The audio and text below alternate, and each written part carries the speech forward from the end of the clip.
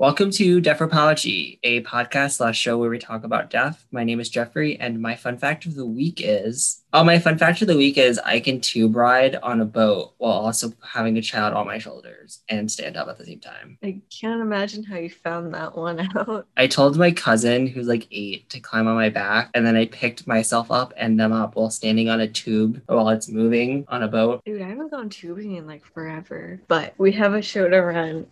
By the way, my name is Misha, and this fact is coming at you a little bit late, but Miss Girl has her motorcycle license. Misha is now that bad girl in every Wattpad novel. Oh god, ew. Yeah, I took a course a couple weekends ago, and it was super fun. She's not like those other girls. She's mysterious. Not like other girls. She wants to start a motorcycle girl gang in Iowa. Anyways, if you are a woman in Iowa and you have your motorcycle license, please reach out. Our socials are Deathropology on Instagram and deathropology@gmail.com. Do not hesitate. Question of the week this week is, would you ever want to make a video of yourself to be played at your funeral? What would you say if you did? Inspo from Talk Death Daily on Instagram. If I had a video of myself, I would want a montage of my life. Make just little snippets of video for me. I don't want nothing done else because I feel like people would do weird stuff that I would not approve of. So just good old footage that's not too embarrassing. Oh, and also, if I said anything in it before I died, I'd be like, I know you miss me because I'm not awesome of a person, but don't be too upset. Love you. I was reading through the comments of that post, and a lot of them were like, I'm just gonna list some random coordinates and let my relatives be confused, or like I'm gonna say something just like super cryptid. But honestly, I think it would have to be like multiple videos. Like I'd have to make one like every year, depending on my circumstances. And then that gets really convoluted. And I don't know, it's really hard to judge because you don't know when you're gonna die, right? Actually, I think my video would be me taking it seriously and cracking up and making jokes to lighten the mood at the funeral. I'd be like, I have a secret love child. This is their name. This is who I fathered them. Oh, or maybe even, I think I would maybe read off like really bad jokes from Google and just see and like try to make people laugh really awkwardly. Imagine if you turn into a revenge thing like 13 Reasons Why, where at your funeral video, you just started spouting out everything you hated about everyone who was at the funeral, or you invited to it. Oh, that's so mean-spirited. I know. I was like, just imagine if someone did that. You just go to a funeral thinking it's like, oh, this person forgave me. Nope, psych. You know how like when someone's like spouse dies, they tend to say like, oh, they would have wanted you to move on. And it's like, no, I wouldn't. Be just super petty about it for no real reason. I want you to be single forever. I want you to never find love again. I changed you. I mean, if you're 85, you can hold on 5 more years. I think it's just interesting to like that some people are super bitter. I'm not telling you no, but I'm not saying yes. Yeah, exactly. But anyone who wants to like DM us with their response, I'm very curious. But moving on to this week's topic, we're actually going to be talking about death and one's own career and that dynamic. It'll be more of like a more opinionated, more philosophical than our previous episode about bereavement leave, but I think it's an interesting conversation to have. Yeah, so call us the Socrates and Aristotle of death, because today we're diving deep into the psyche of work and death. Wait, who would be Aristotle and who would be Socrates? I think you'd be Aristotle because Aristotle was concerned with politics. Yeah. I don't And know. I feel like Misha, you would just be like, why? I mean, probably. I think a lot of Aristotle's thoughts were a bit convoluted. Sounds like me. What? As it sounds like me as a person. Convoluted. Oh. But it's also like, how much can I take seriously from someone who thought that women couldn't reason fully? Oh, so you're trying to say that I'm a misogynist? No, I'm trying to say that Aristotle was misogynist. Anyways. Moving on though, so I was inspired like to have an episode about this topic because in winter term this year I was forced to read a couple chapters of Work by Lars Svensson. And he's somewhere in the Nordic countries. I think he's a Swede, but I'm not sure. But he wrote this book, and essentially his argument. Can you repeat just the part where you said reintroducing the book? Because on my end, you cut off for a second. I don't know if that's going to be in the recording or not. Oh, Okay. So the reason why I really wanted to do an episode about this topic was because a couple months ago in one of my classes, I was forced to read Work by Lars Svensson, or some chapters of it, not the full book. And his argument is essentially that people need to work to live a balanced life. So the main point is like a job doesn't need to be fulfilling emotionally. It just needs to like fill a gap in time for you where you're not at home. This also assumes like you're an adult with like a 9 to 5. It's not necessarily about like students who are working part-time or emergency workers or like people with intensive jobs necessarily. And he asked the question like, who are we without work and the relationships we have at work? What is home except for like a second workplace? You know, is working at home more stressful than the work you do as a career person, you know? So I should clarify myself. He means like work, like home being a second workplace, as like having to deal with your family and do laundry and cook and things like doing household chores is its own separate category of work after the work you do during the day at an office job. That's what he was saying, not so much. This book was written in 2016. It's pre-pandemic. It's pre-Trump even, you know? Do you think chores are second work, Misha? Yes. Yeah, I do too. Like, I hate doing laundry. Bane of my existence. I know I hate capitalism, but if I could afford a maid, I'm not saying I wouldn't hire one. Yeah, I mean, well, then that becomes their work. Yeah, but they're getting paid for it. Right. I don't know. It's difficult to say. He also speaks to like the progression of work. Aristotle mentions work as like merchants and they're unworthy of a political life. And then it kind of turned into like the Protestant work ethic that we have today, where you want to earn as much money at a calling or a vocation, you know, and not necessarily spend the money. And this is extremely simplified. And then like Adam Smith released his book that I can't remember the title of. What is it called? The Wealth of Nations. So Adam Smith, like, and Benjamin Franklin kind of did the same thing, and we're talking about economics, and it's super boring. And now we work to make money without much regard for one's calling, if that makes sense. Yeah, that does make sense. It's just, I think, is it Adam Smithing or Adam Smith? I just put Adam Smithing as like a verb. Oh, okay.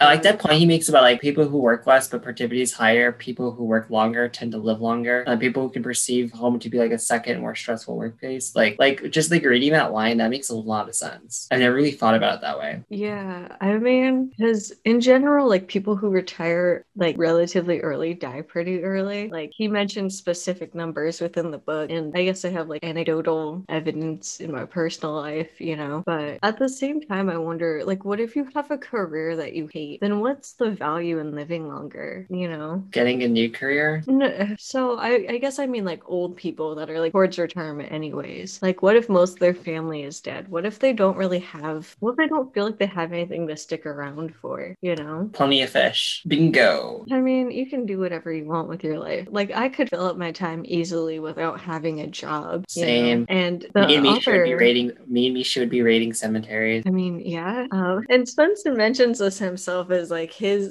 job is just like reading books all day and then like responding to those books, essentially, you know, as like a university worker. But I don't know. I guess it depends on how you define work. And of course, as someone who gets to like read all day, like if I could read all day, that wouldn't feel like a job to me personally, because I like reading and I think it's interesting. But like Party City felt like a job. It felt like an obligation. It felt like, you know, it felt like a lot. I feel like the familial piety without the familial part. By the way, are we still on that, Lars? We can move on from it. No, like, is there anything left you want to say? Well, overall, like I only summarized some very like vague aspects of the book. I would encourage anyone to read it for themselves and kind of take their own reflections from it. But one of the questions that like came out of it were like, well, what about people with really intensive jobs? Or what about like I know people in America who are working super hard straight out of university, like 80 hours a week at some like accounting job, you know? And that's such, like, not that many people live that type of life, but what about them? You know, there's no discussion of like work beyond the 9 to 5. And I think that discussion could have been had a little bit more, but Especially in countries with like really toxic work cultures like Japan, where like you're supposed to go out to the bar with your like boss and the coworkers and it's expected of you. oh, for real. And like I was watching a K-drama. It's called Missing, and it's about like office culture, and these interns are competing with each other. It just seems like so much, you know? Like the things you have to do to get ahead just seems so vastly unrealistic.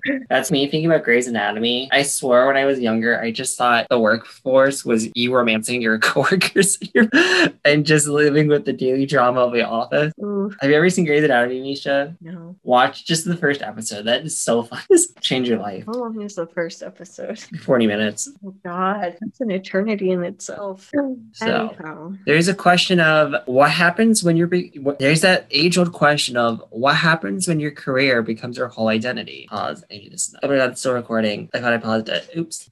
It's the age-old question of what happens when your career becomes your whole identity. In our article, Jenna Koretz uses the term enmeshment. Am I saying that right? Enmeshment is the term used to describe a situation where the boundaries between people become blurred and individual identities lose importance. Enmeshment prevents the development of a stable, independent sense of self. Some points she makes in the article are work culture promotes working longer hours in order to get promotions, raises, bonuses, acknowledgement, etc. Even when off of work, many find themselves tethered to checking email. Societal expectations often value certain careers. I know, like, as someone, this might be a stereotype, but I've heard this growing up. Oh, it'd be great if you became a doctor, like lawyer. Like, when I think of these jobs, I think of like engineer, doctor, lawyer, the quote unquote higher paying jobs.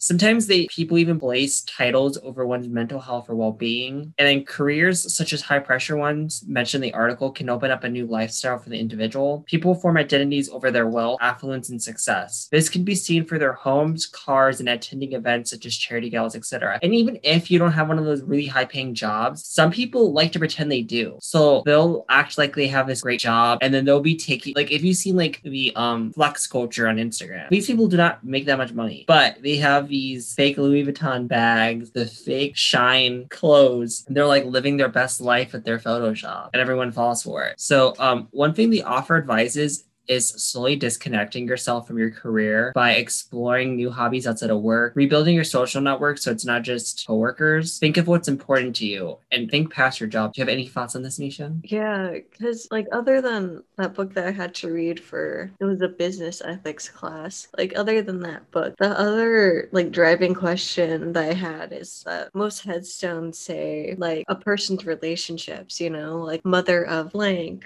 aunt blank, daughter, whoever, right? But they don't say like tax accountant, you know, they don't like relate back to a person's career, you know, and there's so much emphasis on your career. Like when you're in your 20s or like when you're still alive, you introduce yourself as like, hey, I'm an accountant. And then you die and that's suddenly not important, you know? Do you think it should be on someone's like tombstone or like headstone if it was something they found really meaningful? I mean, yeah, and there's some headstones that I've seen that like don't list relationships or jobs like at all, and then you look up that person later and you find their obituary and it's like, oh, they were a really important person. And oftentimes obituaries contain career information, but the headstone won't, you know? Yeah, I get what you mean. Like, I don't know, there's that extra layer of digging, but If you had the money, would you get one of those like big mausoleums? no. They seem so gaudy. I mean, some of them are really like pretty and artful, but like on the other end, there's some that are just squares of doom and gloom. Oh wait, did you ever see that Caitlin Doty episode where she talks about the Kardashians death episode? Oh god, yeah. If I had like a family dynasty, I'd totally buy a family mausoleum. And then to make my descendants rich, we will have people pay to come view. Have like a ticket booth right in front of your mausoleum. Yikes. And it's like all the food served there was the favorite foods of the deceased. Turn your open casket funeral into an arcade cabinet. I don't know. You know me so well, Misha.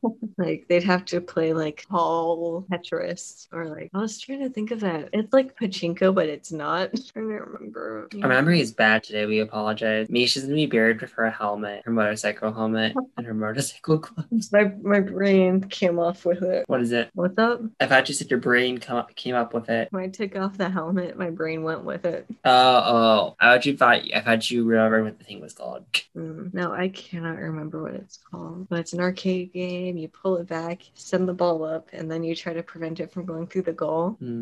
Yeah, and video games aside, in our sources there is an article called How Do We Want to Be Remembered? And she makes that same point about headstones and obituaries, but she also mentions a book called The Road to Character by David Brooks. And the main thesis is that there's resume values and eulogy virtues, you know, eulogy virtues being like how good of a person were you, how good were your relationship, you know, what type of person were you, whereas resume values are like, did you know how to code with Python, or can you use Excel spreadsheet, you know, like the career building skills that don't necessarily reflect who you are as a person. And I thought that was a really good way to say it, to divide up those two factors that go into someone's life and how they're remembered. In another article by Schwabel interviewing Mark Manson, they talked about how most people chase after career goals as they are more tangible and easily. In an article by Schwabel interviewing Mark Manson, they talked about how most people chase after career goals as they are more tangible and easily measured, and they can then cultivate successful relationships, which are more subjective, leading us lusting after superficial. So basically, people can kind of see how much money they're making because they can just check their bank. It's hard to know what someone's thinking of you. So most people will just find it easier if on a logical level to, instead of pursuing an emotional connection, to pursue financial gain and career, because logistically you can measure it.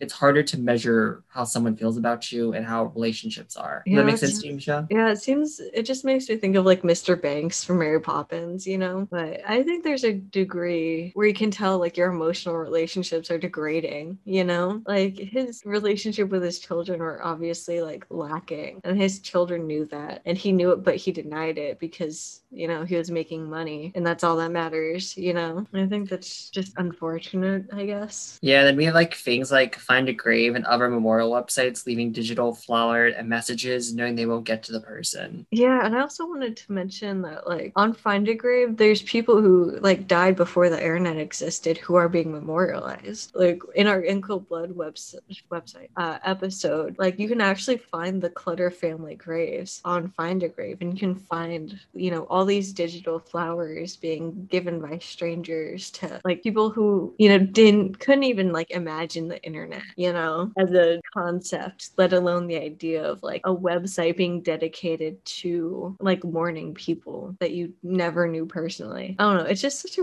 not weird, but it's a really interesting concept. Like if I died today and 200 years from now, or even 50 years from now, someone memorialized me through like some technology I've never heard of, you know, something about that just seems so like far-fetched. Would you ever want to be a hologram? No. I wouldn't mind it. Yeah, but they have to create you, and they have to like study your proportions. That's fine, No. as long as they pay me. No. Can't you imagine the world would be such a better place if you immortalized Jeffrey? So moving on, there's another article that's kind of in the same vein of like, how do you want to be remembered? And they mentioned this Merrill Lynch study survey where they state that like more than 2/3 of Americans say that they want to be remembered by the memory they've had with loved ones, not so much like their working relationships. But the word they use is surprisingly more than 2/3 of Americans. And I think that that's really weird, because who's the 1/3 that's like, I want to only be remembered by my career? Jeff Bezos? Well, it's also because the 2/3 is saying, or 2/3 or more is saying the memories they share with their loved ones. It could be other things too. Like it could be there. I know a lot of people who care about their achievements. So it could just be like, some people are like athletes, or like maybe it's, I want to be known for my charity. Right. Or just like other things. This one's focusing on memories. So I'm wondering what the other third boils down to. I wonder how many many is just their career. I wonder how many is for like charity contributions. I wonder like, yeah, I just want to know what the other 1/3 was exactly. You just cut out super hard for me. I don't know if that'll end up in the recording or not. Okay, I can repeat it. Yeah, I was just wondering like what that other. It says my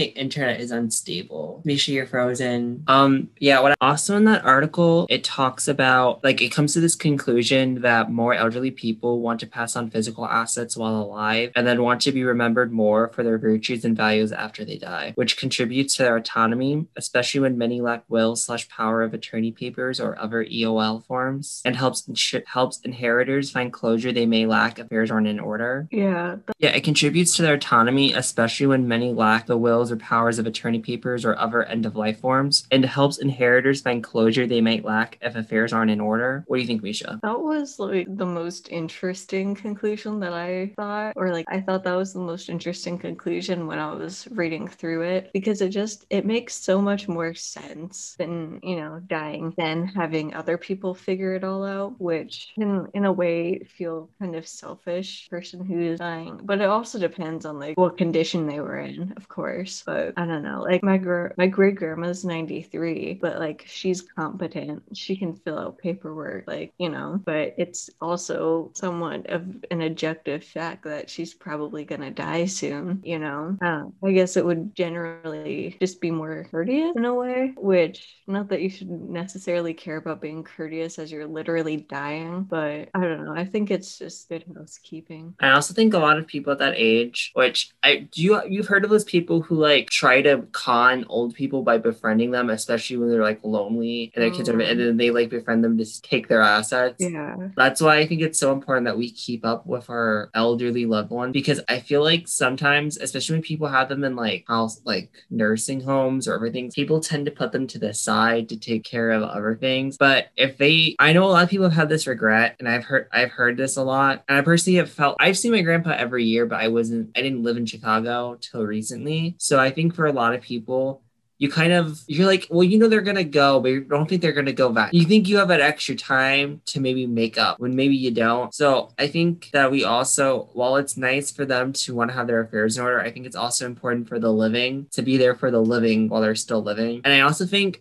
I think we've all heard of this in mental health. If someone's not also older, or even if they're older, this could also be a warning sign. If someone's telling you about giving you away stuff, and for a fact that, like, especially if they seem perfectly healthy, that's a warning sign that they might be having suicidal thoughts. That if people are telling you what they would give away, like out of just nowhere, and you have not, like, let's say we're not like two pro-deaf people just talking in general, and it's like a red flag for them to be talking like this, I would recommend talking to your friend and maybe getting further professional help if you suspect something else is going. Just that is a warning, just so you guys. No, of course. Like, there is such a vast difference between, like, I don't know, filling out like a living will, which is something that I have as like a just in case, or like hiring an attorney to fill out an official will once you like have money, compared to like calling up your friend and being like, hey, when I die, you're getting XYZ, because that's so like out of left field.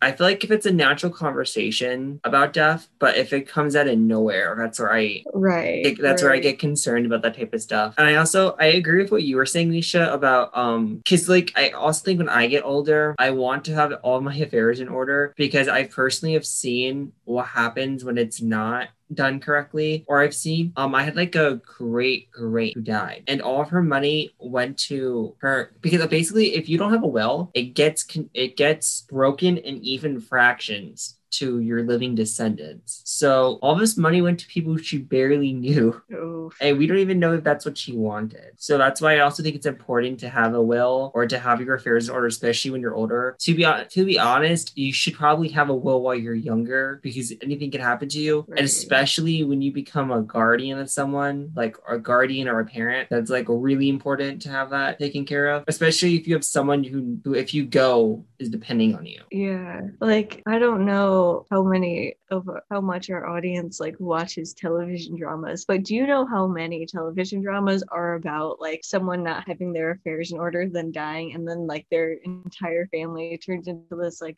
filled like cutthroat, thing about like who can get the most money, or like who did dad love the most, with his money. Like it can get really ugly really fast. And I think, having your papers in order can also like, because you're using your autonomy, it can be really empowering too. I also have a really unpopular opinion that might shake the table. I don't in general agree. I'm not saying I don't agree with inherit. Hear me out. For years, the wealth gap has been reasoned by giving mediocre children large quantities of wealth from rich people. And these people don't have to do, oh my God, I sound like I'm calling them animals. The kids of certain people, literally, they're just passing this money around, right? Instead of, all the poor people dying from starvation in these countries and such, they're literally just passing on wealth and continuing the cycle. Like, for example, the racial wealth gap in the United States, because slave owners were able, even though it was illegal, they still were able to pass on their wealth, while those who were free from slavery never had wealth to pass down. So by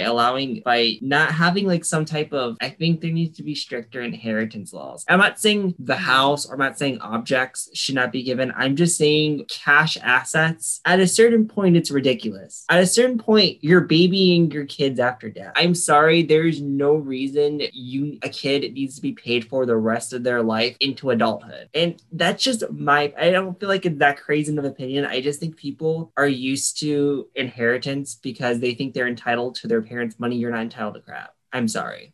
If your parent wants to give all their money away, that's fine to me. I think your point makes a lot of sense. Like generational wealth is like one hell of a thing, Like there's only so much money some rich kid with a dead dad can really spend. I would say give them up to 2 years of money to attain their lifestyle. And if they can't attain their lifestyle without you, then they don't need the money. Because I'm not saying they need to get kicked out of their, I don't know. Some rich people be living rent to rent because they're living that up with the Joneses life. They're living more rich than they are life. So I get the 2 years and then need to figure that crap out because they're grieving. But after that, y'all might need to, I know this word hurts rich people's ears, but downsize. You might need to downsize and lower your expectations. Walmart's hiring. Oh gosh. I think it also has a lot to do with like how old is the kid? Is it like an adult child? Have they gone through college? Or, like is this kid in high school? I think that's also a huge factor. Yeah. There's a certain age where you just need to get a life. I'm sorry. I'm not trying to age shame, but I am, because I'm sorry. I hate, okay, let me pause. I'm going to go on a rant. Oh, and it looks like we are at time, guys. This has been Jeffropology. Thank you for listening to us. You can follow us on our socials at DEATHROPOLOGY. So follow us on Instagram. Send us an email at the same name at gmail.com. Send us some fan questions if you have any. We would love to hear from you. Check out our Instagram for great graphic posts designed by Misha. Also check out go into our like little link tree, and then definitely look at our articles that we link because they're great. And yeah, see you next time. I've been Jeffrey. And I've been Risha. Thank you so much for listening. Bye.